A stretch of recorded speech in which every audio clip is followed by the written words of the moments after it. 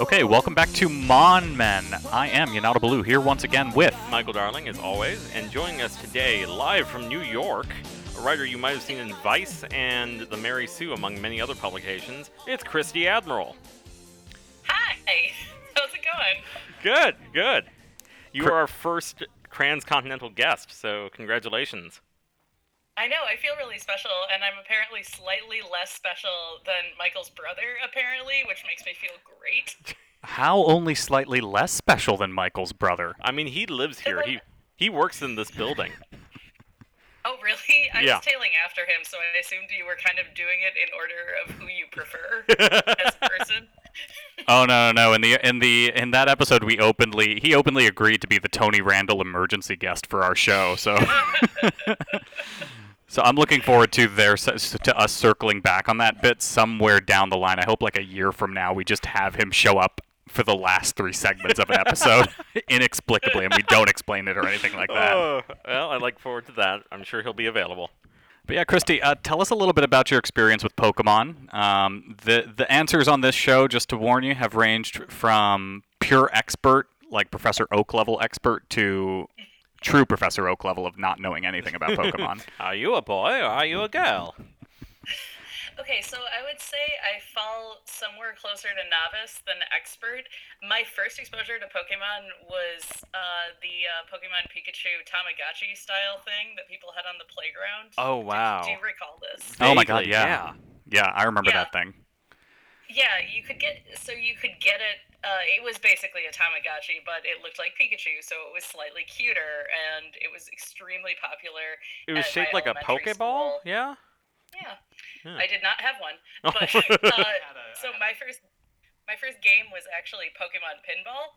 So I have the original 151 memorized Nice. because of that game. But I didn't actually ever play a game until Gold or Silver on my 3DS after a friend found out that I had a 3DS and said, "Oh, let me give you all of my DS games that I'm not using anymore." Oh wow, Nice. that's a generous friend. Nice. It was really sweet of her. So that was in like 2012. So I haven't played a game in a minute. I saw Detective Pikachu in the theater and I found it incomprehensible. It was very fun. Well, I've got a game for you that you can play with somebody involved who doesn't know anything about the original 151 at all. Oh, good. Would you like to play a game of Mon Mom? You're talking about your mom, right? Not me, because I was going to say. Yeah, obviously, I was talking about my mom. All right, so to clue listeners in, Mon Mom is the game that we play every week on this show. I send my mom a picture of one of the Pokemon that we'll be discussing this week. This week we're going through Ditto, and we're going through the first generation of Eevee. That includes Eevee, Vaporeon, Jolteon, and Flareon. Boo. And I have sent her a picture of one of these. She is going to describe it, give it a name, and it will be up to you to compete against Mr. Darling to see which one of you guys can figure out which one she's talking about. Mr. Blue, what does the scoreboard look like right now? The scoreboard currently stands at 10-7. I believe this is the week that you can clinch your victory, actually. This is our third to last episode of the generation, if I'm not mistaken, or fourth to last. But I believe if you definitively take the point, It's the anti-penultimate episode. Okay, yeah. So, Christy, are you ready? I am. Mr. Darling? Born ready. All right, here we go. This Pokemon looks like an Asian bunny rabbit. I will name it Bum Bum. Okay, so an Asian bunny rabbit named Bum Bum. Bum Bum? Okay. I like that. I think the most Asian bunny rabbit of all of them would be your classic Eevee, so I'm going to go with that. Okay. Christy? Yeah, I hate to do this because it's not particularly exciting, but I think Michael's probably right. It is probably Eevee because she didn't mention any fun special features. You know, I'm going to give you guys a chance here. Wait a minute. This could be a trick. What if you picked a Ditto that transformed? No, I did not play that crafty, but I do want to remind people that I do not send my mom. I will normally note if I send my mom pictures of all the Pokemon of the week. This time I chose one particular, so she did not have comparisons. But are you guys locking in your guesses at Eevee? I'm going to stick with Eevee. I think that's the bet for me. Oh, guys, sorry, my cat just climbed onto my microphone. Yes, Eevee. All right. Well, I'm sorry to say that this week both are wrong. It was Flareon. Oh. Oh. Yeah, and it's. I love these Mon things because almost with a couple exceptions, once you hear the answer, you kind of realize, oh shit, yeah, I can totally see Yeah. that. I feel like. I feel like it was a 50-50 here between those two. Yeah. So we'll get to the EVs in a minute, but we're going to start off with the Mimic that could have been Flareon in disguise. Mr. Darling, if you could cue us up about Ditto, please. All right, Ditto is a normal type, or is it? And you first encountered at Route 13. So we've encountered Pokemon that make us question existence and what a soul is before.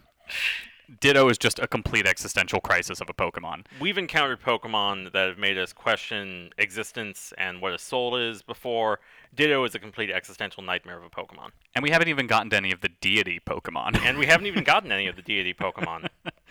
But so I'll stop this bit now. yeah, so Ditto is basically living primordial ooze that can copy DNA. But more than just DNA, it can also, like, that's what the lore says, it can also copy any physical object. The lore says object. Yes. So it can become a paperweight, it can become a mug. Michael Darling and I could be drinking wine from a pair of Ditto right now, for all we know. Well, that just took the taste out of my mouth. Not the fact that we're drinking $2 Chuck. Hey, $2 Chuck is perfect for the price. It is. But I do want to talk a little bit about mimics. It's cool that, across the span of the original 150, we did include a somewhat classic archetype, which is the mimic archetype.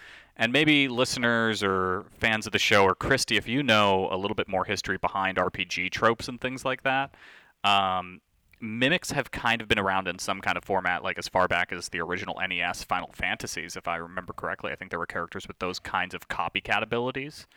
Yeah, and they carry through historically, like obviously all of the Final Fantasy games, and then also RPG kind of spin-offs of that series continued that theme. And it is actually something you see in tabletop games a lot. It's not necessarily a character type, but it's something most classes in, I think, most editions of Dungeons and Dragons can acquire as an ability. Interesting. Are you a D&D player yourself? I may have just showed my hand. Yes, I am. Don't worry. The hesitation was enough to tell us the truth. Don't worry.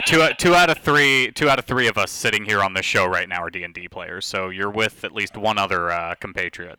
Okay, good to know. Yeah, I am an occasional dungeon master. So there you go. Oh wow. Yeah, I am. I'm new to it, but I'm tempted to dip my hand into DMing for like a one-off series. I saw a tweet that inspired me that was just like, oh, sometimes you can have a party that's all bards, and I'm like, oh, I want to make a one-off that's specifically for 5 pre-made bards.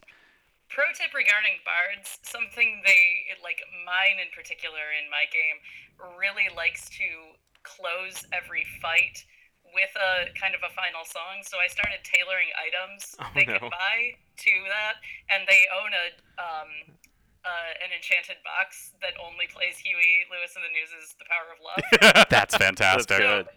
Just a tip if you want some notes from me, a person who has been doing this for 2 years, very slapdashy. I think my group would be open to that because we have a tradition that at the end of every fight, whoever scores the killing blow on the final enemy, you have to drop a cheesy action movie line. That's a really What was good one you rule. had? I defeated a giant pumpkin boss in our last session, and my closing line was more like Jack, no lantern. Good lord. That's terrible. So back to the No, mimic. It's actually really good. So back to the mimic in this game, I think it's actually a really cool design point that they incorporate like a classic trope that we've seen in role-playing games even as far back as D&D, as you mentioned. But they build it into the lore of this game and this world that it's a biological mimic. As opposed to just something that can copy moves, it can actually copy DNA of other creatures. It becomes the creature. Yeah. Well, I mean, it takes on... So I can't remember exactly. Darling, how extensive is Ditto's mimicry? Like, does it take move sets? You Does mean it in the take game? stats? Yeah. Like, Yeah, it basically becomes that Pokemon, which is why there are glitches associated with it, because it's I don't know the whole technical specs of it, but because it becomes that opposing Pokemon when it uses Transform, the game then briefly thinks that it is that Pokemon until you catch it. Like, there's a weird glitch that was discovered, among many weird glitches with Ditto, that if you catch a Ditto while... Oh, wait, no. If you trade a shiny Pokemon from Gold and Silver to Red, Blue, or Yellow, where it will not be shiny in those games because shiny didn't exist back then, and fight a Ditto, the Ditto, if you trade it over to Gold or Silver, will be shiny because it copied a shiny Pokemon. It's a whole thing. So yeah, like, it tricks the game into thinking that it is this Pokemon, even though it's a Ditto.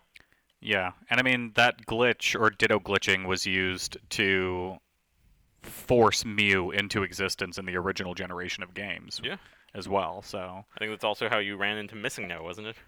Yeah, I thought Missing Number was just like a arbitrary glitch that would occasionally occur. I kind of pictured it as being like Neo in the Matrix, where it was just like a systemic anomaly.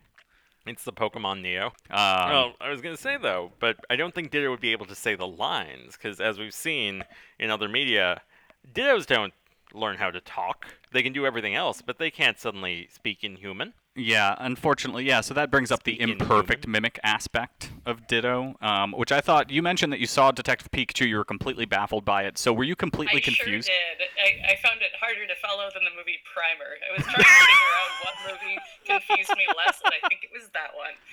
But I did catch the, like, I mean... There's some pretty excellent use of Ditto in that movie, if nothing else. Like, I believe Rita Ora is a Ditto, which I love. Really? That was her? Yeah, I didn't realize that was Rita Ora, but yeah, when she removes her sunglasses finally, and it turns out they're Ditto beady eyes under there. Yes, which is a horrifying, harrowing image. Oh yeah, they really lean into the Cronenbergian horror aspect of Ditto, and I appreciate that. Of a lot of the Pokemon, it could be argued there's a lot of weirdly, really sticks with you images in that movie in a way that I don't find totally comfortable, but I was impressed by. Yeah, and you know who does a perfect mimic of the mimic? Mr. Darling told me about a Halloween costume that he had. Oh, this wasn't a Halloween costume. This was a friend of mine had a Pokemon-themed party for her birthday, like 2013 or so, like before this big renaissance we've had since Pokemon Go and everything. And so I went as Ditto. I wore a pink shirt that I drew a blank expression on, and whenever I'd meet someone for the first time that night, I'd just repeat back what they said to them. Oh, that is incredibly obnoxious, but also really, really good. It was just the first sentence or so. It wasn't that long. Okay. It was shorter than it was shorter than the bit I did within this episode. So. Okay. Speaking to another running thing that I always bring up, the shinies today are all fantastic. And I'll say up front in the episode, I love all these Pokemon. It's a rare case of you will not be brought into my pit of hatred at all today. I love all these Pokemon. I have no rants, unfortunately. But, Darling, tell us about a little bit. One of the other interesting things... Well, what color is the shiny that you like so much that you didn't mention? It's so it's normally like a very putty type of pink, which... Weirdly enough, I think the original color is kind of gross in a very good way. It's very much like chewed gum. It looks like leftover. Yeah. Yeah, it looks like leftover like biological matter. Like it looks like what I'd expect biowaste to look like. But it's placenta. But the aqua blue just looks so adorable. Like it's just a shiny blue that's just it's baby blue. So you like the spearmint better than you like the Tutti Frutti? What's interesting is that spearmint is my favorite flavor of gum. I'm not a sweet gum type of person. I am a spearmint. I like spearmint. Not a huge fan of cinnamon gum. Big Red's like the only cinnamon gum I like for the 5 seconds that it retains its flavor. Big Red does kind of fall into the same category as Juicy Fruit and Fruit Stripe gum, where that first moment you bite into it is incredibly satisfying, and then it is all downhill from there. Oh, it's one of those candies that has not changed since the Depression. Like, I think they're even still the same price. Like, I think back in the Depression, though, it was like a Christmas gift level of, like, extravagant to pay 25 cents for a pack of 5 sticks of gum, and nowadays, but they just haven't adjusted the price. And it's probably the same gum. They haven't made any new gum since the Truman administration. I'm just picturing like, what was that? What were those other disgusting wafers? The Tesco wafers? Oh no, Nico wafers. Necco wafers. Yeah, I don't know if you've heard of all these. Nico or Necco? Necco wafers, yeah. Necco. Yeah. Because Nico sang with the Velvet Underground. But that being said, yeah, I was just picturing Necco wafers going from like a Halloween bag immediately into next year's Halloween bowl for that family, and then just going down the line from 1945, where you could like do a montage of all the homes that a Necco wafer pack has gone through, all the way back to the Depression. Back when it was a rare delicacy during the Depression. Yeah, for sure. Ugh. But yeah, so speaking of how they leverage Ditto's unique design and kind of characteristics, Darling, they leverage it pretty interesting ways in other games like Let's Go and or Pokemon Go and Smash. Pokemon Go, Ditto was not one of the first Pokemon introduced. They introduced like all of the other basic Pokemon from the first generation at the beginning of the game. But then Ditto, they didn't reveal that until like 5 months in. And it was a very clever premise. You had to like click on a Pidgey or a Rattata or some other trash Pokemon, and then if you were lucky, the Pidgey would then transform into a Ditto once you had caught it. So Ditto was out there hiding in the world and disguised, and it was kind of a clever way to bring this troublesome Pokemon in, rather than just having shoot up gum everywhere. In Smash Brothers. In the new one, Super Smash Bros. Ultimate, it's a summonable Pokemon that will transform into whatever character summoned it. Yeah, Christy, do you play any of the Smash games? Are you a Smash player at all?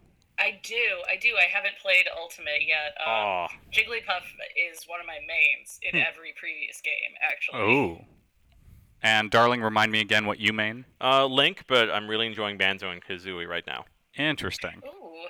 And I mostly like using Jigglypuff because it's very humiliating for other people to lose to her as opposed to most other characters. Yeah. Yeah, I'm trying to think because like I feel like Jigglypuff actually gets the bye, whereas Meta Knight you'll get accused of being cheap because the height thing. Like Jigglypuff, you just kind of. Meta Knight has a lot of kind of cheap moves you can pull, but it's also somewhat difficult to master in order to get those moves. I would say Pit is the one that is OP in Melee that I will most accept, like the critique that I'm cheating. Yeah, Melee is really impressive to me, the staying power that it has as a competitive scene game. I mean, I don't follow Smash a whole lot, but from what I understand, it's still a presence on competitive levels and like with tournaments and all that sort of thing. More or less, it was dropped from Evo this year for the first time since it came out because Ultimate is just better and more concise, I think. But yeah, also the Smash community. In the Smash community, there's a whole thing there, but the Melee community within that is Smash has a toxic fandom already. Oh, something with a toxic fandom, you don't say. Yeah, I know, right? Melee is even worse somehow. Yeah. I mean, it's National Video Game Day as of #National Video Game Day as of time of recording, but yeah, I mean, I'm struggling to think of other video game fan bases that might be toxic. How odd that Smash Brothers should have a toxic fan base. You're struggling to think of any others? No, that is sarcasm, Mr. Darling. I was gonna say. Anyhow, I'm just kind of like quietly contemplating the idea that maybe Animal Crossing's fan base is toxic in some way, and now I'm just really sad. Aww. I mean, I think that may would be like just people arguing about which villagers are better. I mean, I feel like there I was very, very upset when the new trailer dropped and Isabelle still isn't featured. So I guess maybe there's You're some right. anger to go around there, but that's just me. Like that's just me personally getting very invested in something that doesn't ultimately matter that much. You're right. We've seen plenty of Nintendo's greatest villain, Tom Nook, but where is Isabelle? Am Where's the I- doggy?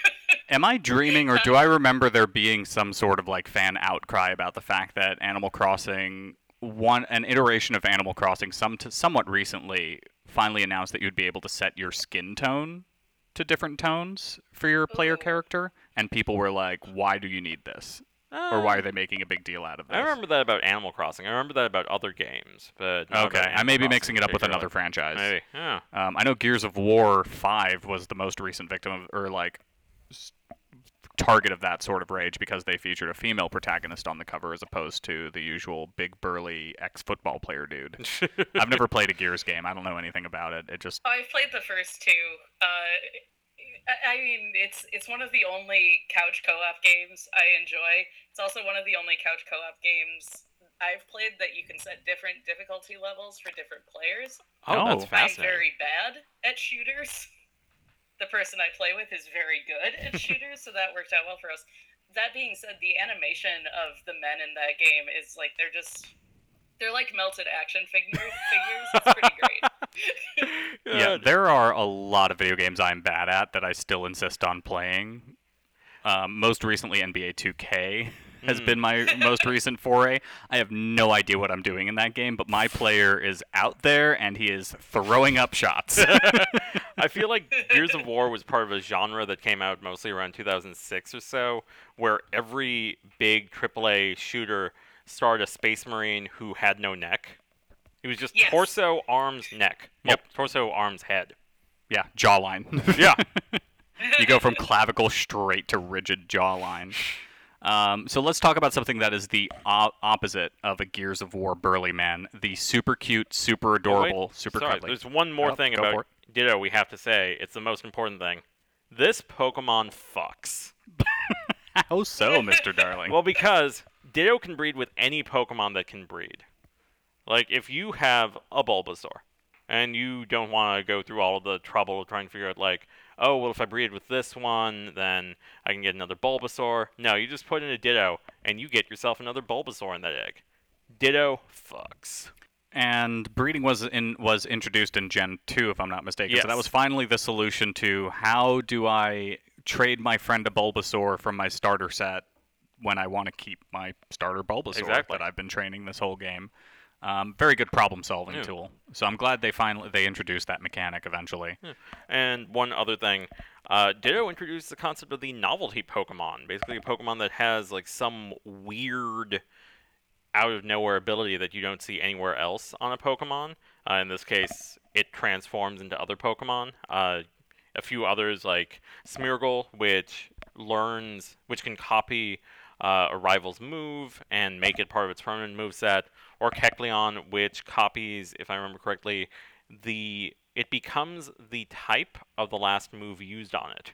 We'll talk about Smeargle a little bit more Soon. when we get there. Yeah. Yeah, but Next but gen, but the interesting thing about it is that between Ditto and Smeargle, I'm actually seeing like an interesting parallel to the Final Fantasy mimics that I mentioned, because in Final Fantasy VI there was the young girl who could literally paint to mimic other creatures' moves, and she would like paint their moves, and then there was the mimic character that was a hidden character, Go-Go, that you could find that could mimic your party's abilities and Wow. moves.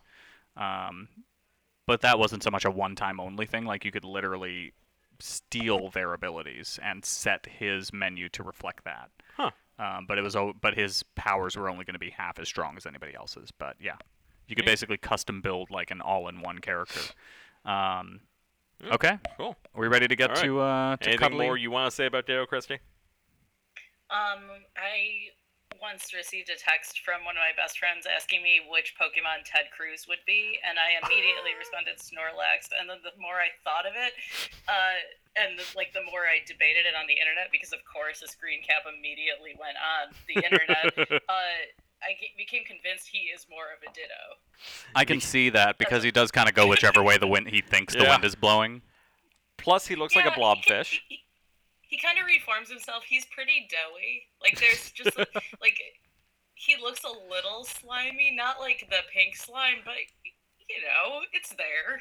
I mean, we'll tweet this out from the Monmen Twitter account at MonmenPod later, but we're just going to do a side-by-side of a picture of Ted Cruz and a picture of a Ditto.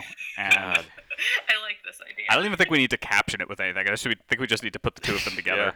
Ted Cruz looks damp. He does. He looks soggy, and I don't like it. Yeah. I have looks no like- word for it. I always assume that he has, like, onion breath.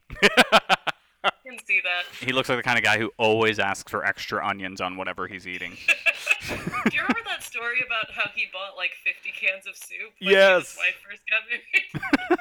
I think about it a lot. Yes, that's such That's Ditto behavior. That's like the humans like soup, so I will get soup. I will get soup for my bride. I'm sorry, it's September 12th. It's the day after a national day of remembrance, and Oh, we're no. talking about the Senator Ted Cruz, and we need to properly honor the day before this recording with remembering that this is the date that Ted Cruz liked a porn tweet. God. I mean, it's cool. I'm in New York. I'm pretty sure no one has forgotten. Do not need to be reminded to remember. No one's forgotten that Ted Cruz liked a porn tweet a year or 2 years ago? I think it was 2 years ago. 2 years It ago. was a yes, couple years, I think. Yeah. Yeah. Never forget. So let's get to Evie. Moving from Dick Cheney and the Zodiac Killer to Evie. I mean, Okay. Dick Cheney somehow evolved to 3 different high-level ranking positions in the White House, despite all odds against him. Evie will somehow evolve to 3 different follow-up Pokemon, despite all odds against her.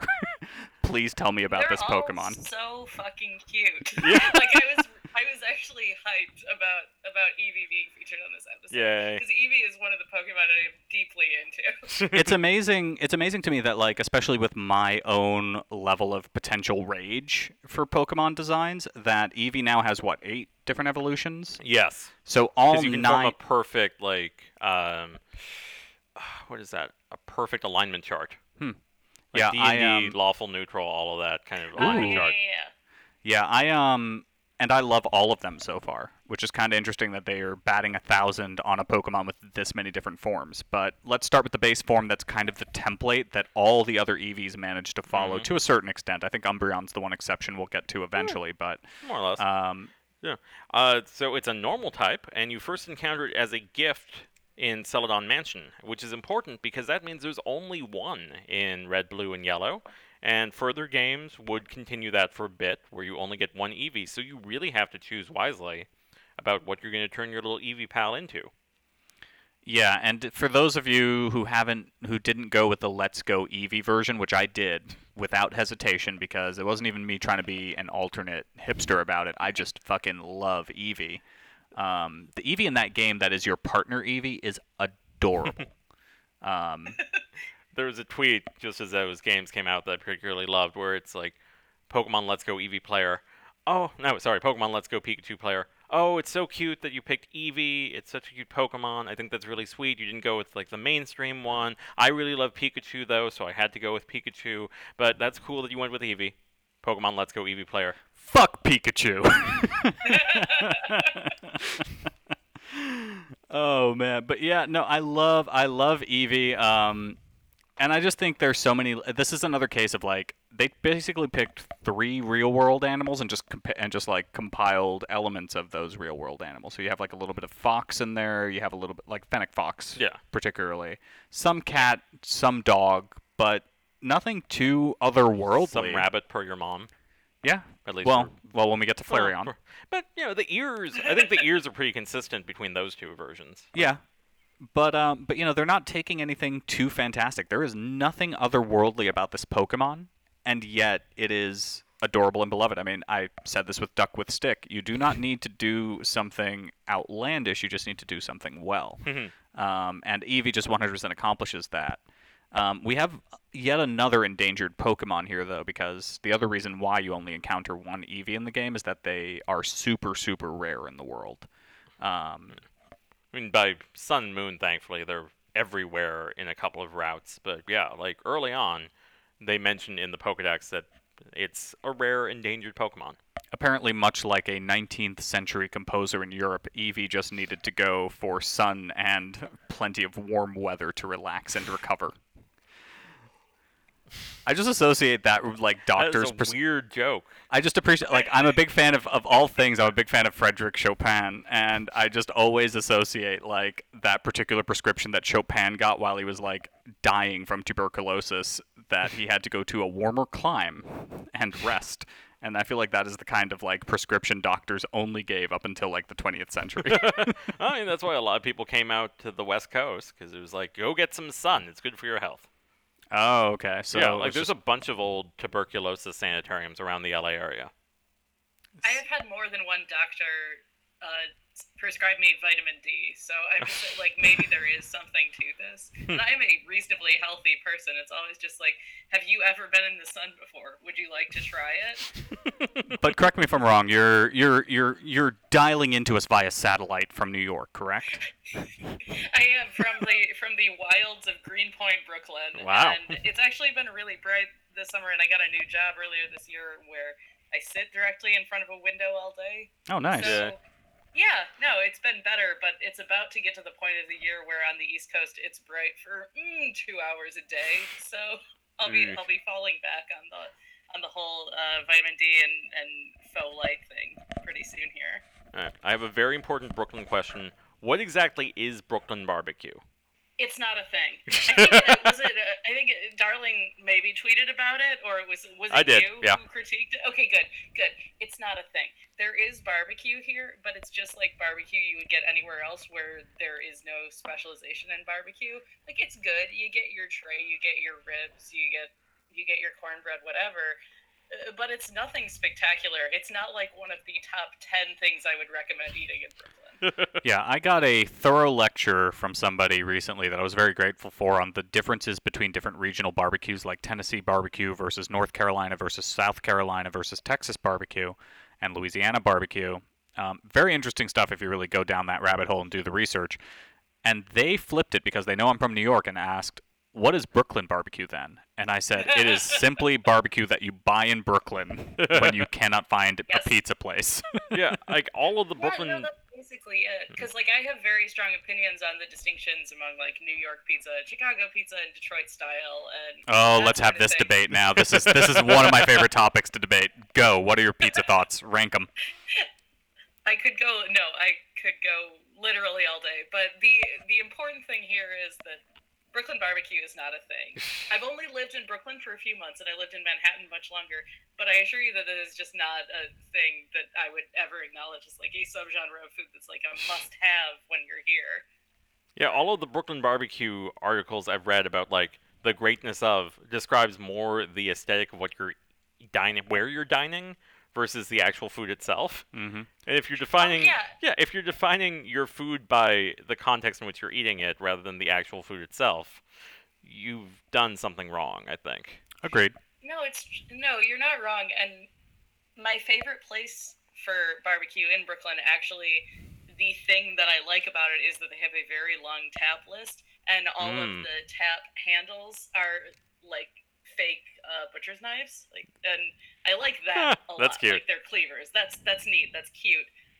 It doesn't mean their food tastes particularly spectacular. But yeah, so back to Evie. Oh yeah, From that's my where we pizza were. place.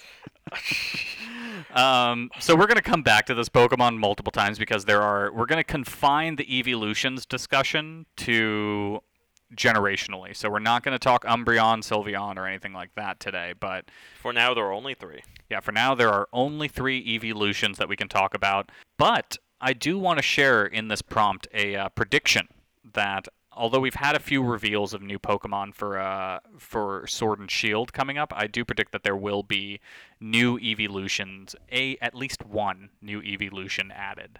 But we always get them on the even numbers, so. Really? Is that how it works? It's Yeah, kind of like 2, 4, 6. Yeah. Oh, so it kind of goes like an iPhone thing. It's like you get the S and then you get the actual next gen. Christy, pick a type. Would you like an Eevee of that? Or rather, what evolution type that doesn't exist would you like? Was there a psychic one yet? Yeah, in the 2nd generation. Yep. Oh, damn. In the ones you played. Yeah, we have Psychic, Dark, Fairy, I believe. Yeah. Yeah. So we have like the 3 grass kind of. and ice also. Yeah. And then we So have. what do we still even have left? Because that's a lot. There are 16 types. No. We don't have a rock there's type. We don't have a steel 4. type, a ghost type. We don't I would have. be really into a ghost Eevee, actually. Yeah. And you know what they could do to really fuck with us? They could make an Evolution that is just a normal type, second stage Eevee. It just looks like a grown-up Eevee. Like that would just be like simultaneously the most perfect, but also biggest letdown. Yeah, just like slightly older, are we thinking? Just got some wrinkles and gray hair. Yeah. Well, it would basically look like the Eevee from Detective Pikachu. We will RT ourselves for this, but there was a release of like the design for the Eevee from Detective Pikachu, and it looks like the kind of thing that can predict the date, time, and method of your death. It's just a hard. It's just. It is absolute. It absolutely belongs in like a Silent Hill Pokemon mashup. Terrifying. Pyramid Head would be a pretty solid Pokemon. Yeah, what type would that be? Oh, dark, obviously. Oh, good It's point. a murder type. Dark. Could you have a dark psychic? Could you have like like such a directly opposing dual type? Yes, there have been some. Oh, okay. I think there's one line, but we'll get to those in about 4 years. Okay. Well, let's. Do we have any closing thoughts on Eevee, Christy? Before we move on. It's really soft. I mean, like, I just think, like, so one of my cats is on the bed right now, and he looks a lot like a Pokemon. Like, he has giant brown eyes, and he's orange all over. And I'm just thinking, like, how nice it would be to just, like, have an Eevee hanging around. Just, like, I think this about a lot of, like, the cutest, smallest creatures in movies. Like, I mean, not creature, but I really wanted a Wall-E for a long time after the film Wall-E came out. And I have very similar, like, those are my feelings on Eevee in some. Like, I just would like to have one around. I'm surprised they didn't do like a BB-8 style like remote control Wall-E, or like even one of those like mildly AI type things like they have with like the robot dogs for a Wall-E. Maybe I used to have a robot dog, and I had, like, the BB-8 is very cool too. I have I mean, it lives in my house. I didn't build it myself, but the Lego Wall-E, like the Lego Ideas Wall-E, and it is one of the cutest things in my home. Yeah, I hate to admit that like I didn't like Wall-E when it was first released, but I've come around on it. Good. Yes, I'm not completely despicable in all my opinions. Your heart don't grew worry. 3 sizes that day. Yeah, it took a friend forcing me to sit down and watch it, but I came around. Like, I get that it's a tough sell. It literally opens with a song from Hello Dolly, and you're like, what is going on? But That wasn't even the thing that got me off on it. It was just the fact that I thought they were being too heavy-handed. Like, I agree with a good environmental positive message and all that, and like waste not, want not, and all that. Like, I thought the movie had great morals, but I just thought they were being way too heavy-handed with it, surprisingly. And I was just like, this is turning into propaganda. Like, propaganda for stuff I believe in, but still propaganda. Oh, but then they bring it all back around at the end with that good Peter Gabriel song. Yeah. And the very cool credits, and I like Wall-E a lot. Oh, yeah. Fair enough. Eevee is absolutely adorable too. And it's got a cute pale gray shiny. Yep. So continuing the awesome cool shinies, pale gray might seem like a boring shiny, but I actually think it's a pretty cool concept in terms of like making a Pokemon look like it bled off of like a 1950s like old-timey movie. There's a movie. Oh, it's like a Pleasantville, a reverse Pleasantville. Oh my god, why did you even have to think about what movie that was? Pleasantville is a masterpiece. Well, eventually, I was thinking of something else originally, but I love Pleasantville. Was great. Thank you. I watched Pleasantville in a minute. Yeah, Pleasantville has Tobey Maguire just being the sweetest little bean. the opposite of Tobey Maguire, actually. Yeah. We There's will a reason link. he hasn't done anything lately. Yeah, we will link to this in the show notes. But one of my favorite ClickHole articles of all time is the Tugboat Toby. Oh God, yes. Where it's like the 5 times that Tobey Maguire got angry because interviewers or directors or someone wouldn't refer to him as Tugboat Maguire or something. Yeah, It's good. It's an absolute masterpiece of a ClickHole piece. But yeah, Pleasantville is astounding. Kristen Dunst too, right? No, Reese Witherspoon. No, Oh, Reese Witherspoon. okay. Yeah, Reese Yeah. Witherspoon, Paul Walker. Probably my Really? favorite Paul Oh my Walker God, performance, yes. actually. Huh. Paul Walker, when she just like gets sexually frustrated and gives him a BJ up at Lookout Point. Yes, and then he becomes a nightmare person, and he's one of the people who never turns colors because he's too stuck in his ways. Yeah. Kind of Good a. movie. Who's the 1950s mom in that? Because I know William H. Macy is the dad. Oh, I can't remember her name. William H. Macy is just stunning in that film, though. He's very good, and Jeff Daniels, I believe, is The diner owner, the owner of the diner, yeah. Which is fitting because he was in Purple Rose of Cairo, which had a similar concept. Although, in that case, he's coming out of the movie into the real world. Yeah, and I can't remember the actor who played him, but I know him as Mr. Roper from Three's Company, was like the cable guy. Oh, Don Knotts. Don Knotts, there you go. Obviously. Yeah, Three's Company was just one of those shows that for some reason, as a young kid, I watched. Even though, like... I watched it a lot too. I've seen every episode of Happy Days. That was mine. So. Oh man, yeah. Joan Allen, that's the mom. There we go. Yeah. I thought I wasn't sure. Like I associate her so strongly with Face Off that anytime I'm thinking of like a mom in a movie, I'm just automatically jump to Joan Allen. So aside from the fact that it's happening, have we heard anything about potential casting for that Face Off remake? No, and I gotta like. To me, this is one of those things where I don't know if I'm gonna be like every terrible person was about Ghostbusters. Like this really would ruin my childhood. Like that movie is one of my holy grails. Like I love Face Off. So I was talking about this with another friend of the pod, past co-host Alex Creswick, and I proposed that one of the most high concept approaches that I would just love to see is if instead of having somebody new, let's have Nicolas Cage, but let's have Nicolas Cage play both roles. Okay, and that's a great idea. Oh, my head And hurts here's- already. Think about it. But then let's he gets stuck with the less interesting role in that movie because he's playing Nicolas Cage or John Travolta pretending to be Nicolas No, Cage. I want and him to not play being both. Very good at it. Yeah. And that ends up being like the much less interesting performance. Like it's nuanced, yeah, but John Travolta gets to have all of the fun in that movie. I want to point out, of the two of them, Nicolas Cage is the one who's still got a thriving active career. Hang on, I think you guys misunderstood. I want Nicolas Cage to play both his original role and John Travolta's role this time. So it is No, Nicolas I know, Cage. I Yeah, so understood. switch. He gets to do both. And then he I gets just to be nuanced and quiet Cage, and he gets to be ridiculous Cage. and I Like- want him Yes. to still play it as if completely unbeknownst to himself, he is confused by the fact that his face has been switched. Like he sees the difference. So just picture him looking at himself completely unchanged, but having to sell to the audience, this is not my face. I saw someone suggest that it should be Henry Cavill and Matt Bomer, and they wouldn't be able to tell the difference that their faces were changed. Oh my Oh god. yeah, no, those men look the same. You could also throw Cheyenne Jackson in there and maybe make it three Oh. guys. All right, but here's Faces off, yeah. here's a very honest pitch for random idea dream casting: Tom Cruise and John Cho. Yeah. Yeah. Okay, okay. I'm just... I would buy that movie Yeah. for $1. Yeah. I love John. I mean, Oh, yeah, no, I the like Face Off that, remake yeah. is completely unnecessary. Like, it does not need to be made. Like, I was just thinking of the racial politics of that, but...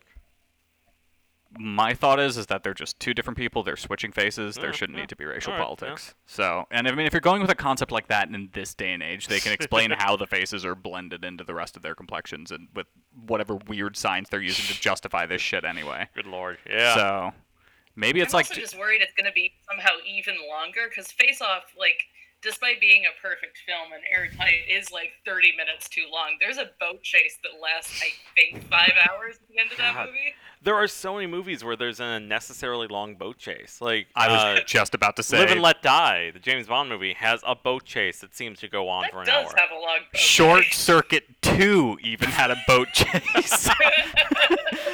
The robot ran on treads, but they still managed to fit a boat chase into it. All right, can we think of any good movies that have a boat chase? I think maybe Last Crusade. Casino Royale.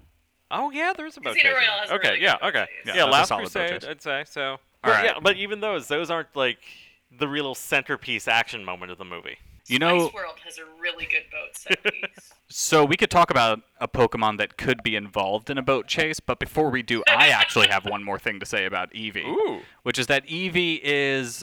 So we mentioned that Eevee is an endangered Pokemon, and I do want to point out another weird factoid that I'm aware of, which is the fact that tigers, very similarly, are endangered. But did you know that there are more tigers in captivity in Texas than there are in the rest of the world? That is disappointing and depressing. Yes, it is at once both depressing, but also an example of why I say that Texas is just a libertarian nightmare land. Because there are so few restrictions and, like, So wait, regulations. these are private people owning tigers, not like zoos or preserves? Yeah, these are just straight up like your neighbors have a tiger in their backyard. Wow. Because in Texas, unlike in LA, you have such huge expansive yards and backyards is just like a normalcy that, like, yeah, people own fucking tigers and just have them as pets in their backyards. The same way in the Midwest, a bunch of people have llamas. Well, have either of you heard of a movie called Roar? Yeah. No. Oh, I've never seen it, Which but movie? Sorry. Roar? It's a 1981, as No. Wikipedia describes it, American adventure comedy film. Basically, it's Tippi Hedren, who was in The Birds, and her daughter Melanie Griffith. Their family owned actual lions and such in the San Fernando Valley, and someone decided, let's make a movie with these lions and this family. And yeah, Alamo Drafthouse has described it as if Walt Disney decided to turn Swiss Family Robinson into a snuff film. Everyone on that film got injured in some way because they were working alongside actual fucking lions. That's fantastic. And Alamo Drafthouse. I haven't been to Alamo Drafthouse yet. Have you? Not Sorry, yet. This is local LA in the weeds. Yeah, We just got a draft house. Recently opened, correct? Yeah. Yeah, I still haven't made it, even though I live literally 1 block away from it. Yeah. Yeah, so the Brooklyn one is good. There are other theaters that will bring you food to your seat that are smaller and closer to me and slightly cheaper. So I've been a little less into it lately, but it is good, and they make their own soda, and I that's good. recommend that. I honestly feel so decadent when I've gone to those theaters that'll bring you food to your seats. They're really weird. They're actually very strange. I saw Midsummer. I saw it twice, because that's what you do with the feel-good hit of the summer. And the first time I went to a theater where they serve you food, and you could just hear people getting less interested in their food as they went and got more disgusted with what was going on. Nice. The second time I went to a theater where they didn't serve food, but I did get a giant ass frozen Coke, so I was slurping it in the middle of the movie. I was like, this is a normal thing for a 30-something to do.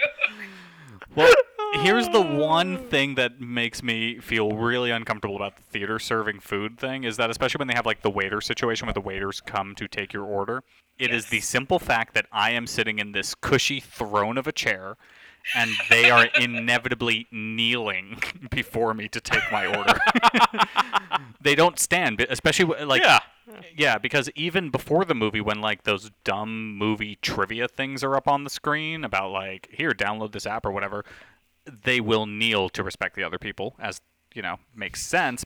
But it still makes me feel like that decadent lord who's tossing a bag of corn and saying, "Go, peasant, bring me my feast." Oh, your nachos will be ready soon, sir. I think it was Mel magazine or someone did they had a piece on the decadence and the absurdity of the whole idea, and they described it as the servers scurrying around like rats, and now I can't not think of that when I'm at one of these theaters. Oh man, that sounds accurate.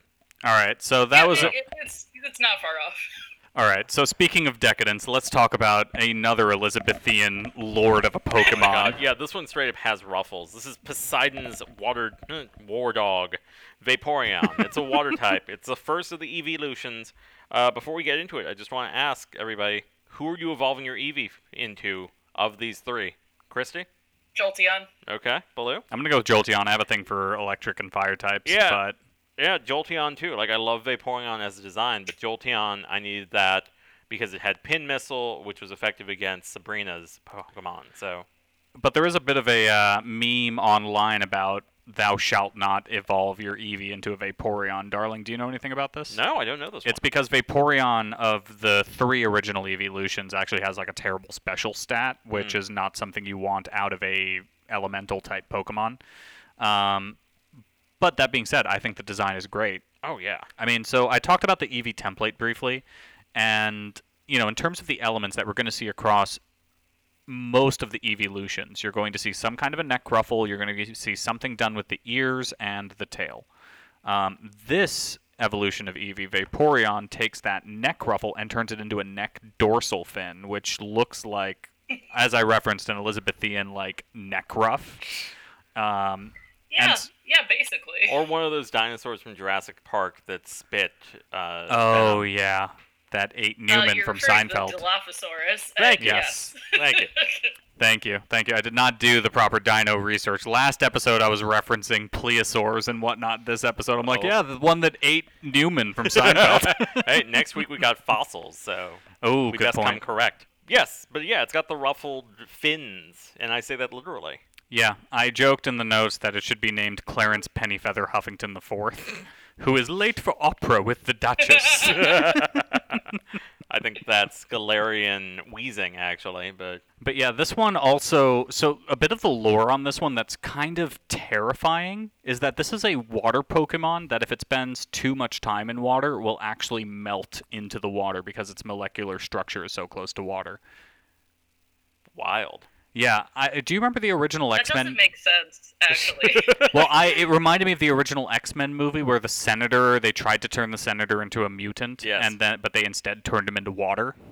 Like his he, body. he melts, more or less, yeah. Not melts, he very, suddenly just breaks down and bursts like a water balloon that you overfilled on the operating table. Which is a horrifying concept. Again, Cronenbergian horrors this week. Yeah, we're getting into some dark stuff, but to bring it back to the light thing, I think it's just the right mix of fierce and cute in terms of Vaporeon. Once you get past that little hidden lore in the fact that it can that it will potentially melt. A thing we've never actually seen in the games other than the Pokedex. Yeah, so we've because never. it's written by 12-year-olds. Yeah, not in the show, not in anything else. It's something that we came across when we were doing the research for this episode. But, darling, what color is the shiny? I just like when you say do the research as if we've, been going through the Encyclopedia Britannica and the New England Journal of Medicine. Oh, no, I'm sorry. No, it's just Bulbapedia. It's No, Bulbapedia all hang the on. way. Darling is downplaying. He and I have a special research library that we go to. We climb those, old-timey library ladders to get the dusty tomes from the top shelf. We are not allowed to check them out. We are only allowed to read them under observation. That's where we're getting all this research from. But yeah, so purple shiny. Yes. We're going to have an interesting Joker parallel. I mean, we've gone down so many tangents today, but yeah, That's the show, really. that is the show. The show is 80% tangents at this point. I'm just going to come right out and say I am not excited for the Joker movie. I think it's a bunch of bullshit, and I'm opposed to it in concept and every other form. How do you feel, Christy? Now the Sorry. Blue's giving a muted reaction. I don't care. I mean, okay, so I went to, speaking of the Draft House, I went to see Dark Knight, I think it was, the 10th anniversary showing last Ooh. year. Yeah, that checks In out. 70mm. It was gorgeous. It was perfect. It is still just a completely airtight movie. There is literally nothing I would change. Yeah, there's no about it. fat to it, surprisingly. I think the one thing I'd change is the delivery of that one guy who yells, "No more dead cops!" Oh, see, I kind of like that. I like that. I just want It's very a earnest. little bit Yeah. of part of why I like that, part of why I enjoy watching Batman Begins more than I enjoy watching The Dark Knight is Batman Begins has a bit more levity. But that is a totally different discussion. At any rate, the Joker, not interested. Not interested in a new Joker. Yeah. Not interested in a Batman movie without Batman in it.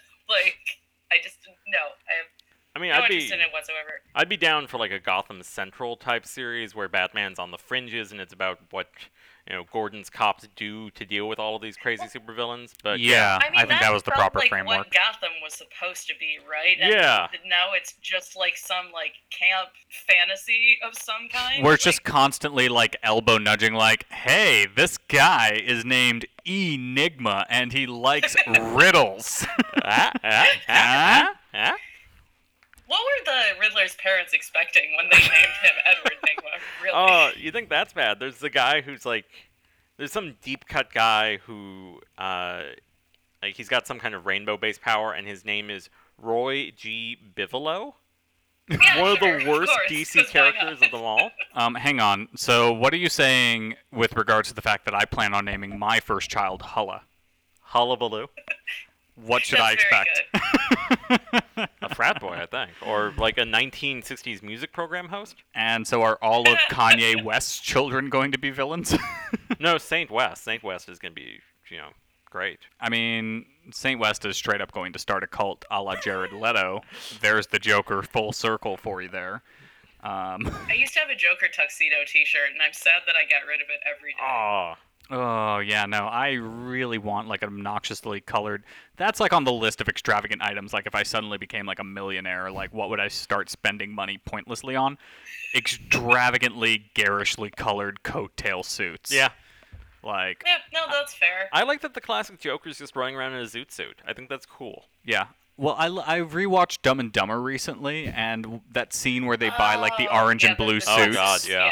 And I'm just like, as a kid, I was just like, what crazy colors? And now as an adult, I'm like, awesome. Speaking of purple, though, I need to bring up some NBA news that we found out the other day. Dwight Howard of the Los Angeles Lakers, for now, has a purple SUV, and the reason why he picked a purple color for his SUV is because of Thanos. And his exact reasoning, which I'm going to pull up momentarily, is just incredible. He said that he picked Thanos, quote, or he picked purple because, quote, I got this purple car because of Thanos from the Avengers. Yeah, he's my favorite character. He was able to understand that in order for him to complete his mission, which I just want to point out, his mission was to kill half of the universe. His mission was genocide. Yeah. So in order to... There's got to be a different word for that. Yeah, Genocide is somehow feels too small for what Thanos was trying to do. So in order for him to complete his mission, he had to get rid of his emotions, and that's the hardest thing that we all face. That's Dwight Howard's reasoning for getting a purple SUV. And because I realized that the Venn diagram between avid Pokemon fans and NBA fans might be a little narrow of an overlap, Dwight Howard is historically known around the NBA as a clown of a player. Like, he has generally been dinged by every team he has been on for not being serious enough, not being dedicated enough. And this is the guy who's saying, you need to be emotionless. Allegedly, when he was traded from the Atlanta Hawks, his former teammates started cheering when they heard the news. I'm trying to think of... Imagine if Brooklyn Nine-Nine... Darling, I know you watch. Imagine if Jake Peralta said what Dwight Howard said. You need to be emotionless. You need to be serious and driven to achieve. But Peralta is at least, like, a good cop. Yeah, I'm not saying you can't be good, but I'm just saying imagine if Jake Peralta were making the advocacy for, like, emotionless, cold, driven. So that's the explanation for what I'm calling Dwight Howard's genocide mobile. Is it also like the same shade as Thanos was in the movies? Like it's a little bit deeper of a purple, like soft purple. Because like, okay, purple's my favorite color, but specifically like matte, like dark. Oh, crazy! My favorite color's purple too. Yeah, I go for like more of a royal dark purple too. Yeah, I think I was trying to show my hand to the camera because like the listeners appreciate it. I guarantee you.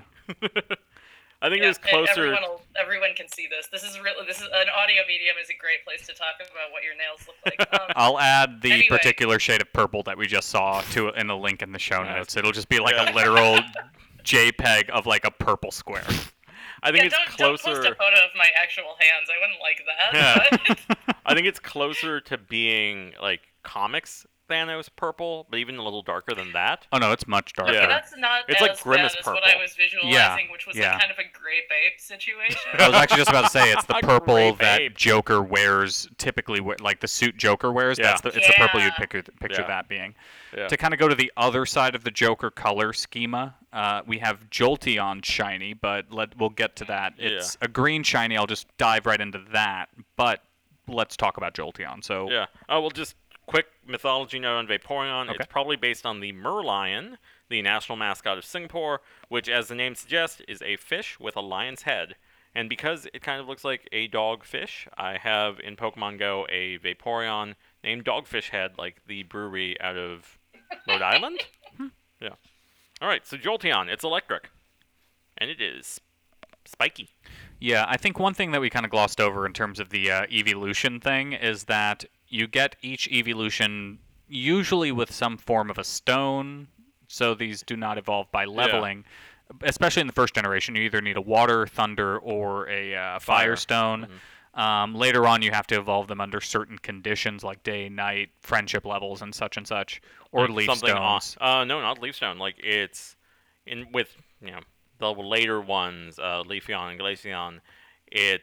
They need to be near a certain thing in the environment, basically. Okay. We'll get to that soon. But yeah, so just to point out that all of these Pokemon, you're not going to find them, you're going to evolve them by having the specific stone and making a choice and action in the game, just to clarify. And again, you only get one in the original game.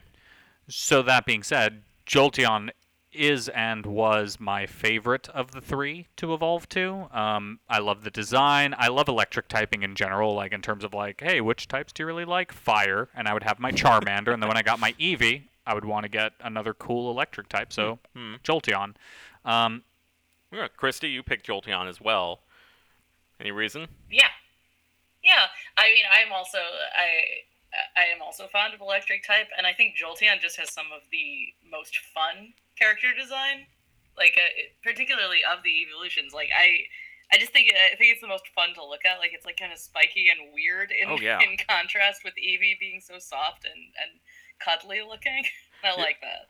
Yeah. It's more aesthetic level than anything else. Yeah, what's interesting is the original design that we saw like in the original artwork looks more angular and spiky, but over the last 20 years it's changed and looks more kind of like it's got thatched fur, whereas I always thought it had more needled fur in the original design. Yeah, I mean, I always just kind of considered it that it was basically Eevee with an unhealthy amount of static electricity built up on its fur. Yeah. It even has like the same breakdown of the color scheme, where like you still have the white ruffled neck, like I said, the template elements of any evolution design, and they'll take that template down. Jolteon is my favorite of this original 3 batch.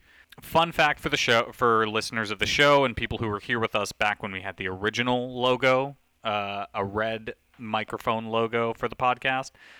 There was an Umbreon hidden in that logo because that was deep lore, but that is because Umbreon, I will say flat out, is my favorite of the evolutions, and the Eevee family is my favorite Pokemon family. So that's why there is no rage anywhere in my voice today. You'll probably notice that I'm speaking in a baritone as opposed to a high-pitched tenor of rage. I'm glad we got a scale now. Yeah, I used to be a singer of sorts, so that's why I know my ranges. We're so used to the Pokedex having ridiculous statistics for some of these Pokemon, like Arcanine can travel around the world in a day, more or less. Jolteon, pretty humble, honestly. The deck says that its lightning bolts are 10,000 volts, whereas a real lightning bolt is usually about 1 billion. Yeah, 10,000 volts is generally what you'd use for like CIA torture. You know, you can cause our it seems mild in contrast. We found our Mon's world now. Yeah, it's generally the upper limit of what you can use to potentially cause cardiac arrest without guaranteeing death on a human target. But why do you know that? Come on. I was just gonna ask that. And now we just gained another follower of the podcast, the FBI. 5 years from now, I'm going to hear about the Pokemon killer, and I'll know. I'll just know. You know, the funny thing is that I actually don't know that. It's just that if you say something confidently enough. God damn it. But 10,000 volts is honestly not really that high of a voltage. And we will run into one of the other evolutions shortly that'll have a pretty high thing. But I just generally love this. I think it's a simple design in terms of like, literally, they just took Eevee and they just added static electricity to its fur. They made Bart Simpson. Yeah, it looks like it could run out like into a scene on The Simpsons, but it's human colored, which would be weird. A human colored dog in that universe. I like that it's got some coyote in it, and it's probably based on the Raiju, a mythical Japanese beast, a thunder beast rather. And we've got a bunch of other electric Pokemons inspired by the Raiju, including, as the name suggests, Raichu, and the legendary beast Raikou. Yeah. I mean, it's weird. I always feel bad about this whenever I have so little to say because I love a Pokemon, but that's really all I have to say. I just love this Pokemon. It's a good problem. Christy, anything you love it too? Yeah. I'm just a fan. I don't have any like searing commentary on it because I just like it a lot. I think it really says something about discourse in this day and age that like we talk less about the things we love than the things that make us mad. Well, I mean, I think if we were getting paid, it's more the opposite sometimes, because, like, you know, there was that whole incident where Lana Del Rey started getting angry at a music critic who was actually being critical rather than just celebratory. Huh. Yeah. Interesting. I didn't hear about that whole Lana Del Rey thing, and I figured I would have expected Lana Del Rey to be one of those people to just kind of take criticism as is. Apparently not. Go figure. I've never really gotten into her music. She is the latest in a long line of people this year being very upset, like musicians specifically, because Lizzo was also mad at critics briefly, even though like critics are pretty like united on the Lizzo front of her being extremely good. It's strange. Yeah. Yeah. I mean, people will always kind of expect. I know one of the perennial things is that you expect Pitchfork is either going to love or hate you, and 90% of the time they're going to hate you. But yeah, I mean, artists and their relationships with critics has always been kind of an interesting thing. My stance, and something that I trained myself in early on with being a writer, is the fact that I just kind of take. If somebody hates something I produce, I'm at least going to try to take it as a positive that they were spurred to a strong emotion, so long as they don't hate it for the wrong reason. Like, you know, I have famously one of my first novels that I ever self-published about a girl in high school. A friend of mine just hates the main character, and I'm like, why do you hate her? And he's like, because she's so unsure of herself. I'm like, well, there you go. I'm like, that's kind of high school. I understand you were like a star water polo player. I don't expect you to identify with this person, so good. Flareon. It's a fire type, as the name suggests. It is also an Asian bunny rabbit named Bum Bum. I love that. Which is, surprisingly, this is the second time we've had a bunny rabbit for my mother to name. Do you remember what she named Skorkip? Scorpy? Yeah. Scorpy? No, wait. What? Yeah, Score Bunny. Score Bunny, there we go. No, I'm blanking, but it was something that was very rabbity. Like, yeah, she made it totally obvious, and I totally went with it because I was like, there are only 3 Pokemon. There's no way I can possibly fool you on this one. Point being, Baloo, I really want you, if you get Sword or Shield, to do a playthrough where you have your mom name every Pokemon that's in your team. I have confirmed this, folks. I will live tweet, and I will literally send my mom. I'll just make it a thread on the Mon Men Pod account for you guys to follow if you just want to like bookmark that thread or whatever. When Sword and Shield comes out, I will do a playthrough that is just my mom naming my Pokemon for me. Fun fact, I did have my mom recently ask, so is there anything I can read to learn more about Pokemon so I can be more useful for this? But yeah, so as for Bum Bum, speaking to the sort of temperature thing, or the realistic ratings of things. So Bum Bum is able to spit flames at a temperature of 3,000 degrees, which is the same temperature as lava, which is actually a little bit more dangerous than Jolteon's 10,000 volt electricity strikes. Yeah, because according to you and your serial killer research, you can survive the 10,000 volts. I don't think anyone can survive 3,000 Fahrenheit. No, you cannot approach even like exposed magma once it is even cooled to a certain amount of temperature, like above the surface of the Earth, without protective gear. 3,000 degrees Fahrenheit is problematic as fuck, as the kids say. So I do want to reference something that I said mistakenly on the podcast to keep from being fake news and misinformation as a podcast, which is like when you talked about what I'm not letting this go. When you talked about what voltage people could survive. Yes, exactly. And I immediately corrected myself. So I'm correcting myself now, episodes later, because I know I have referenced in the past. I think it might have been the Magmar episode and maybe on another prior Fire Pokemon episode, but I talked about the possibility of igniting the atmosphere, like reaching a temperature so hot that you could actually ignite the Earth's atmosphere and basically set fire to the entire planet by way of igniting the oxygen in the atmosphere. I did some research, so that is a concept that has been discussed among scientists very seriously, but it's old science that has since been debunked. This was back in the 1930s. Now that I think about it, I was reading about like different people that were involved in the Manhattan Project and the invention of the atom bomb. They were worried that setting off the atom bomb would actually raise temperatures in the atmosphere so high that it would ignite all the oxygen in the atmosphere. Oh god, that's a plot point in Plan 9 from Outer Space. It's hilarious. So to quell the fears of any listeners that might be worrying about nuclear testing or anything like that, or the fact that somehow these other atom bombs that we've already set off in the atmosphere haven't done that, it turns out that while atom bombs do hit a temperature that could ignite oxygen, if it were pure oxygen, purely densely packed, in our actual atmosphere, temperatures of even 100 million degrees centigrade, which is what a fission reaction causes, cool way too quickly to ignite the atmosphere. So there's no risk of that. Oh, that's...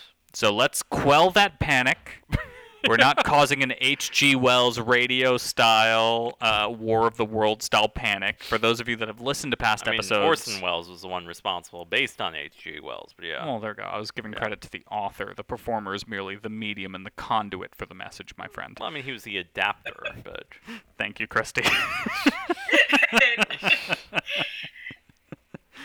But Having a good time talking about A-bombs on your Pokemon podcast. I will absolutely take corrections where they are necessary, but I intentionally referenced the author. I'm just saying, the one that caused the panic was Orson. But he couldn't have cut.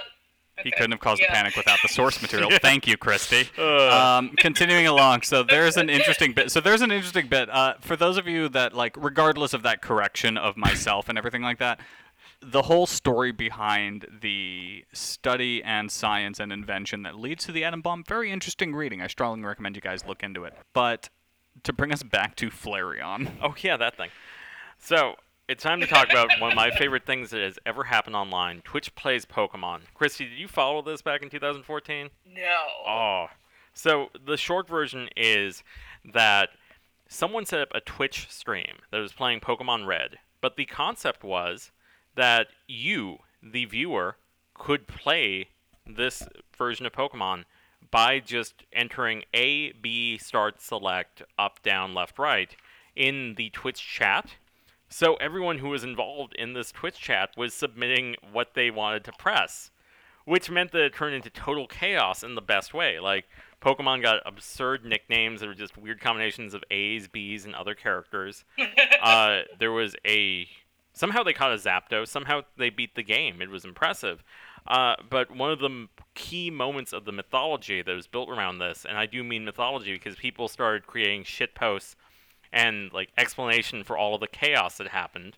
We'll get to this in the next episode a little bit. Like, the player would frequently wind up going into the items and going down to the Helix fossil, and so the idea was that they were consulting their god, the Helix fossil, for advice. Of course, then it would just be Oak saying, this isn't the time to use that. But one of the key pieces of the mythos was that they needed a Vaporeon so they could surf. But something went wrong, and they accidentally bought a Firestone, and then used the Firestone on their Eevee, and got a Flareon instead. So Flareon became the false prophet, the demon, kind of the demon god, the devil figure of this whole Twitch Plays Pokemon mythology. So whenever something goes wrong, it was the influence of the false prophet Flareon, which has really, in the eyes of ridiculous hardcore Pokemon fans, kind of shaded what Flareon means in the general lore, to the point where I don't know if it was intentional or not, but the way we knew Bill Nighy's character in Detective Pikachu was a bad guy. What does he evolve his Eevee into? Flareon. I rest my case. It's fantastic. I love the depth of that because I really want to believe that given what we've heard about the news of how in touch with the players, with, you know, the community and stuff like that, the developers, designers, and stuff like that in the Pokemon movie seem to be, you know, that doesn't seem arbitrary. They had 800 Pokemon to choose from. And they chose to have an Eevee that evolves into Flareon. Exactly. Yeah. They could have gone way more, like, even within Eevee, they could have gone way less subtle and been like, it's Umbreon. an Eevee. Yeah, that goes into an Umbreon. It becomes a dark Pokemon. But no, they decided, hey, it becomes this Pokemon that true fans will know is a letdown. Yeah. Have you guys already discussed on the show how into Pokemon Bill Nighy got?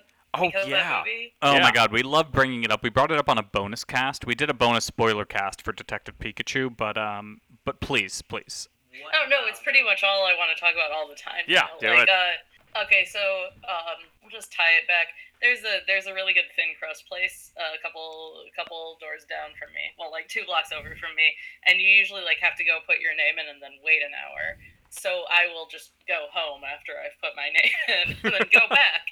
And there's a pretty great roof deck on my building. So recently I had I was up there drinking wine with 3 friends waiting for our pizza place. And one of them said, Hey, we watched Detective Pikachu. Have you heard Bill Nye buys tapestries of Pokemon now? Oh, yeah. And I immediately needed to know everything. He apparently... So one of them read an article out loud to me and did a pretty good Bill Nye impression talking about the ancient Mew. And I just like the way he uses the phrase the ancient Mew to describe Mew consistently when he talks about Pokemon is just so beautiful. That's great. To me. That's great. God, one of my favorite Bill Nye moments, aside from him saying Mewtwo in Detective Pikachu, is in Hot Fuzz. Oh, like the opening scene where Simon Pegg is like refuting his being reassigned to the countryside, and they keep calling up the ranks, and then just as soon as they say, "You really want me to call the commissioner with this?" and Bill Nye's already at the door, yeah, like defeating the bit. But yeah, it's just the most Bill Nye moment when he says like, "Yes, I can," and he does like that little like lip thing. Yes. I can't possibly replicate it. It is the most Bill Nye thing ever. It's so true. But yeah, I love Bill Nye. If you guys haven't seen Hot Fuzz, see it. I mean, there's a whole bunch of Bill Nye movies we could list off, but we Basically, don't have the time. You could make like a watch list out of Bill Nye's IMDb filmography, and you would love every single thing. He's got a great track record.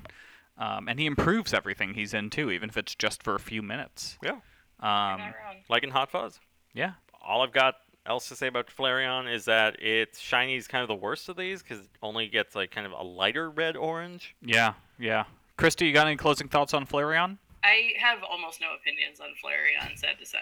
Yeah. Of the evolutions, I think it's one of the less interesting ones. Although now with like this whole false prophet concept, I might have to rethink that. It's at least intriguing, but in terms of design, it's definitely the least interesting. Yeah, I think it's the one that if Eevee only had one evolution, this seems like the logical step for it. Yeah. Yeah. So we've talked about the Pokemon as they exist in their universe. Let's talk about them Here in comes Bill Nye. our universe. Welcome to Mon's World. A celebration of the harmony between humans and Pokemon. Darling, please lead us off. I think Eevees and their evolutions would just make great pets. Ditto, though, would be used as a stunt Pokemon in movies like the anime's Pokemon in Love. Christy, what do you think these Pokemon would be doing in our world, or any of these Pokemon, what do you think they might be doing in our world, or how would they be in our world based on the lore we've discussed? See, I feel like I'm going to curve off both of you in this case because I just want one as a pet. And that is all I think that's the purpose. Like, I'm imagining one of these dog parks. Mm-hmm. in bigger cities where it's like a sanctuary, particularly for small dogs, and just like lots of Eevees running loose, like kind of like chasing the same ball and that sort of thing. Just imagine that. Imagine how good that would be. So I have a very close real-world comparison for you, which is that up until about a year and a half ago, I lived in the South Bay of LA, and I used to go on weekends to the Redondo Beach Dog Park. I discovered this about 3 years ago. I have a dog that has been running around out of sight of your camera. Except right there was at one point in the between the two of you, they were perfectly framed, and it was really good. But I couldn't say anything about it at the time. Yeah, she's a semi-regular. We mention her from time to time, and you probably heard her barking at one point. But I discovered that at the Redondo Beach Dog Park near me, there's a ritual on Saturday for corgi owners to meet up specifically at 9 a.m. Oh my god. So I want you all to picture the joy I would have. I love my dog, but I do not love my dog more than 30-plus corgis running around all at once. Just corgis. And corgis of every different color, not just the standard, tan, white, little bit of black model. Some of them were just pure black. Some of them were black and white. Every possible color of corgi, and some of them were husky sable gray and stuff like that. It was just a dream. Wow, adorable. That but Eevees. So that but Eevees is what I'm challenging you to imagine. Is I'm just because I'm thinking Eevee, if we're getting into the granular dog breeds, is kind of a cross between a Pomeranian and a Welsh Corgi, and I'm really into this idea. Yeah. So I'm gonna agree with you. I think Eevee is 100% Pet Pokemon Day. But I'm going to take this to a dark place after that gift of Corgi Eevee Dog Park Day. I don't like where this is going. And I'm going to say that because they mentioned that Vaporeon potentially melts into water. Vaporeon would be the easiest to dispose of if your pet were to pass away. Holy shit! I'm just thinking. You Yeah. send it to a lake up north. Yeah, not even. I'm just thinking of like goldfish going down the toilet. You just put your Vaporeon in the toilet long enough, put the cover over it, and then it just is very flushable. You So do not sad. you do not have to bury that Vaporeon in the backyard. But anyway, that's my whole Mons world. Let's move on to how we would change this Pokemon to improve them. Welcome to Mon Mods. Remix, it had to go down. I got Christy, something else to tell you. if you could make one change to any of the Pokemon, and I think given the fact that we have Ditto but a bunch of Eevees, it's a little bit weird today in terms of how this might be applied, but what would you change if you could change Because they anything? got- You can add a new type, so you could add a new evolution if you wanted. I'll be completely honest, that's where I'm going. I'm thinking about a ghost type. Because it's like, what would you change Ditto to that then I wouldn't was be... also Yeah, thinking there's I would really just nothing you change can do Ditto's there. eyes to be squares instead of circles. Ah, I like that. I like that. Because think about how unnerving that would be if already the circles are terrible, if they're even less like human eyes or animal eyes. Or just like, give me Ditto for every equivalent emoji that you have. So you have like heart eyes, star eyes. Terrifying. Oh, I hate that too. Oh. Give me a Ditto emoji set. How bad that could be or endless. God, I hate that too. That's accurate. All right. So do you want to stick with just the squares or the full Ditto Yeah, Ditto and emoji set? And the squares I think would be most unnerving, especially if it could blink. Just saying, like Terrifying. Like think. See, Yeah. when it blinks, I'm just picturing the squares flattening to straight lines and then Yeah, exactly. And then unflattening. they open back up again, and then you're looking at it, and it's still as horrifying as it ever was. So you're trying to discern: am I looking at a square eyelid or am I looking at a pupil that is actually flattening? Right, because the dots don't really do much at all, right? But the squares would have movement to them. I think this is a good idea. Oh my god. Yeah, because you found a way to make the unnerving part about Ditto, which is the fact that you have these blank beady eyes that are just ever present. And you found a way to make them squares God. and make them more unnerving. Congratulations. I've broken the podcast. 2 episodes ago, we called that episode Lovecraft's Favorite Mon. I think we may have already been proven wrong in that title. Congratulations. Oh. Another retraction on this Wow. episode. Darling, what would you change? Well, I'm just gonna add an evolution here. I'd love a flying evolution that kind of draws inspiration from winged lions. What I don't want, however, is a bug evolution because that also sounds like a Lovecraftian nightmare. Oh my god, yeah. I mean, That's the only type that I don't think would work as an evolution. sorry, you just You inspired don't a want to see a bug with like really oversized eyes and kind of a cute little muzzle mouth, and then a bug body. Oh, like Google here. If you're listening, Google bug evolution, and you will see fan art that people have created, and it's all horrifying because it all looks like someone created something that is half bug, half like fox dog. See, I haven't Googled that yet, so I'm going to say that I could picture a version of a bug evolution that is very cute. The problem I have with that is that if you were to... I'm just thinking of... I'm a huge fan of the Jeff Goldblum movie The Fly, which is a remake of Oh God! of a...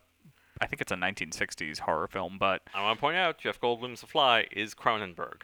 yes, it is fantastic. Yeah, it all comes full circle. Yep. But so, given Jeff, like referencing Jeff Goldblum's transformation to the Fly, I'm just literally picturing rather than the Pokemon anime flash of light, ball of light changes shape and becomes the Pokemon. I pictured Eevee morphing into the Fly, a la Jeff Goldblum turning into the Fly in that movie, and that's horrifying. I could picture a cute result to that evolution, but the transformation is what terrifies me. Got the Brundle Eevee. All right, so You created it, buddy. So my version is my Mon mod today is simpler and much less terrifying, surprisingly enough. I didn't bring this up during the EV section early on, but I do. I mentioned the fact that I predict that for this generation of Sword and Shield, there should be at least one new evolution. Some possible evolutions, I think, would be Steelion and Spectrion, so like a Steel version or a Ghost version, Spectrion. But then, Spectrion's a really good name. Yeah. Thank you. I feel like it wouldn't be Steelion. There must be some because they never use the actual type. But yeah, I guess so. But I love the idea. Titanion. Ooh, that is good. That's good. That also sounds Hey, good. you Thank named you. something good. Thank you. And then I also speculated like the most unexpected type would be a dragon type, and I also did say on previous episodes that I think, given the English background and lore, that we haven't seen dragon types yet, given the history of English lore. No, we haven't in this gen yet. So I think like Wyverion would be a good dragon type Eevee. So those are kind of my 3 predictions. If I had to go with which one I think is most likely, I would go with Spectreon. And I think Yeah. And so the reason why I'm not only going to go with this not just as the most likely, but I think there's a potential for a really interesting in-game lore thing with this, which is that we've seen it as a bit of a running thing in multiple games where you meet somebody that has an Eevee they want to trade you. What if they set that up the same way, where you reach this mansion and you meet the person that says, I have an Eevee that I don't think I can take care of anymore, and then the next line of dialogue on the next prompt is, and it died.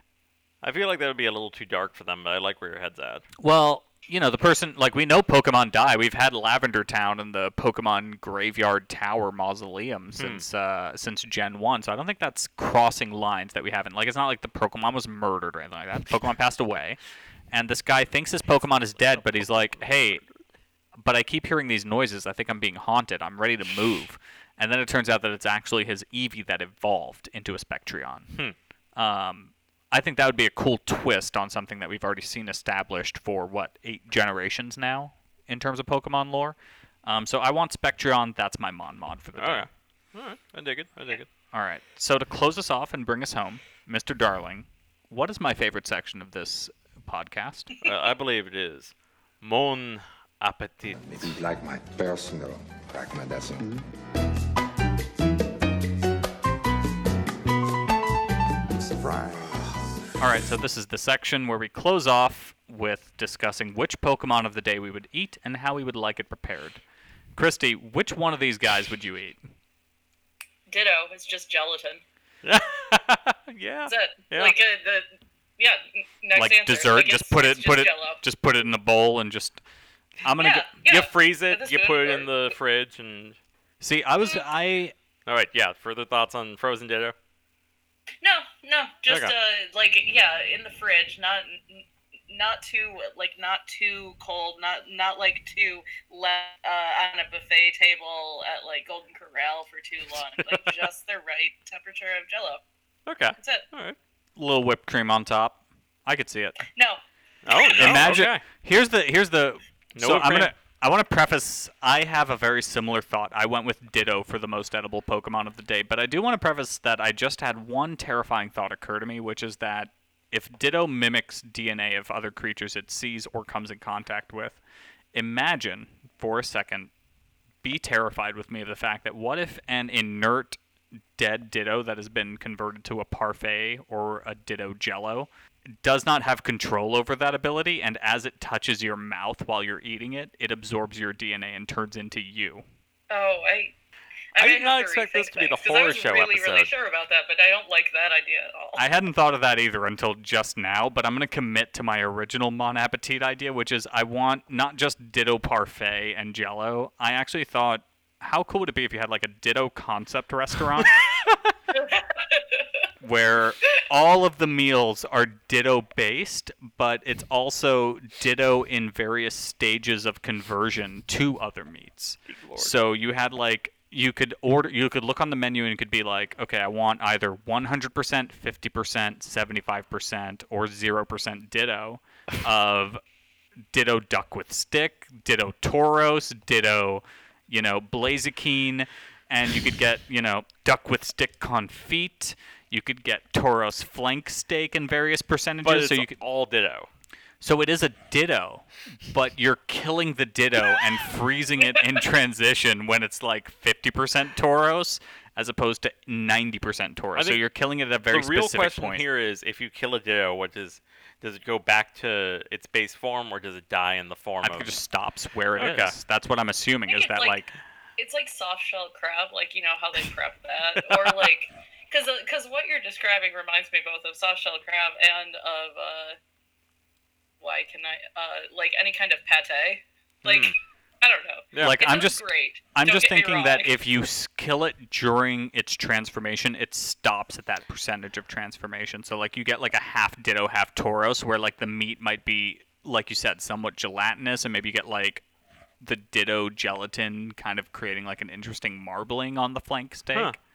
The duck confit, you get like an interesting like fat to like marinade the duck meat in and stuff like that. Like that could be very interesting, like much more so than like traditional duck fat. You know, when we were playing this episode, I didn't think that the Eevee episode of all of them would be the one that got incredibly dark.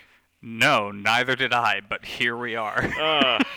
I'm just going to bring it home now. Vaporeon is its own surf and turf. Ooh. That's all I got to say, really. All right, well, that about wraps that up. Yeah. Christy, anything you'd like to plug? Where can people find you? Before I say anything else, I'm heartbroken I haven't been able to just say Michael really dispassionately. So far. I didn't have the right You opportunity didn't say for a pun. nearly enough Yeah. terrible things. Yeah. I write. Sometimes I write. You can look me up on Twitter at Admiral Christie, and I'll probably have some links to some stuff I've been writing lately. I just started a tiny letter, but I wrote the first one literally last night, so maybe that's not ready to be promoted yet. Oh, I love that, and though. I'm covering New York Comic Con for Nerdist next month. So check that out when Well, it happens. Tell us a little bit about the tiny letter, because I love this concept that you're doing. Oh, okay. So it's basically just me writing New York Times vows columns about people who don't exist. The first one is about the host of a podcast who meets a woman who works at a startup that specializes in seltzer called Fizzle. Yeah, that sounds right. That sounds about right. Yeah. I think the podcast is called "Wait, Really? Me Too" or something like that. I don't know. It was kind of a fever dream writing it because I've been thinking about this for weeks, and I just sat down and did it last night. And the nice thing about Tiny Letter is no one has to read it. I mean, it's very much like electable. I feel like it's a pure form of engaging readership because you can be sure that the people that are clicking through are genuinely interested and want to read it and are Right. following it for a reason. So, Yeah, well, I look forward to more faux vows tiny letter. Okay. Yeah. Well, yeah, you can also actually, I have a link on my Twitter, and if I don't yet, then I will put one there after this episode. Yay. All right. yep. Mr. Darling, what have you got going on of late? I interviewed the organist for the Dodgers the other day, so look for Very that on cool. LA Taco sometime soon. Awesome. There you go. I plugged my actual work. You happy? Hey, I am proud. I'm glad you actually feel comfortable sharing whomst you are on this podcast. I don't exist when the lights go off. I just exist on your iPod or whatever other device you're listening to. The minute you hit pause, I just... Fair enough. Michael Darling is himself. He comes out of a pocket universe for this podcast. I, on the other hand, I have exist to in say this. my name backwards to make me go... No, I have to say my name backwards to go home. Yeah, the thing that that should drive listeners truly insane is that I actually exist in this universe 24/7. That's where all my crazy, disgusting, terrifying ideas come from, is from you all. You all are the true source of horror. Which is to say that you can follow that horror on my Twitter, which is at @y_Baloo, WHY_Baloo, BALLOO. I've got my writing projects going on and artist interview series on Optional Irony. I've got an audiobook for the novel that I wrote and released last year coming out soon, but that Drawful the Awful, which is, if you want to hear me do more terrible accents than I did in this episode, that audiobook is going to be your shit. Yeah, and you can find me on Twitter at FutureHasbeen. And if you want more pictures of Cordelia, follow me individually, but if you just want Pokemon takes and news, at MonMenPod. Yep, check it out. But that being said, we survived another episode. Thank you, Christy, for tolerating all the Cronenbergian horror. Oh, you're so very welcome. You're great. We're going to have you back sometime. But that being said, I am Yanato Baloo. I was Michael Darling. Oh, I'm Christy Admiral. Thanks for being here. I'm on a boat. I'm on a boat. Everybody look at me, cause I'm sailing on a boat. I'm on a boat. I'm on a boat. Take a good hard look at the motherfucking boat. I'm on a boat, motherfucker.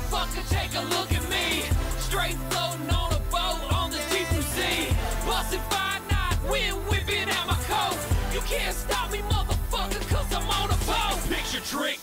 I'm on a boat, bitch. We drinking Santana champ, cause it's so crisp. I got my swim trunks and my flippin' floppies. I'm flipping burgers, you at Kinko straight flipping cabbage. I'm riding on a dolphin, doing flips and shit. The dolphin splashing, getting everybody all wet. But this ain't SeaWorld, this is real as it gets. I'm on a boat, motherfucker, don't you ever forget. I'm on a